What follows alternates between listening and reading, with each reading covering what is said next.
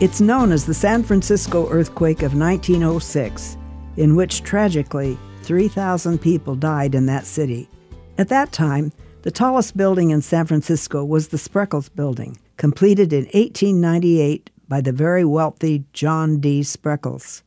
When planning the building, Spreckels instructed his architects to dig down through the sand upon which San Francisco was built to the rock. "How far shall we go?" the architects asked. Tersely, Spreckels replied, "Until you strike the rock. And when you strike the rock, that's to be the foundation. Then you can build." The Spreckels Building survived the earthquake, damaged by fire, yes, but the structure is still standing today.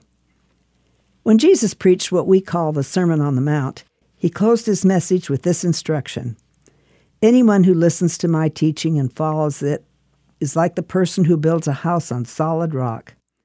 Though the rain comes in torrents and the floodwaters rise and the winds beat against that house, it won't collapse because it is built on bedrock. But anyone who hears my teaching and doesn't obey it is foolish, like a person who builds a house on sand. When the rains and floods come and the winds beat against that house, it will collapse with a mighty crash." When it comes to building your life, the comparison is the same.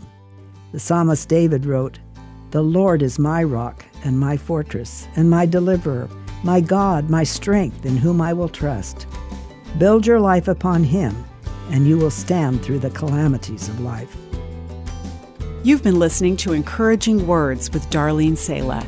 Visit guidelines.org for more.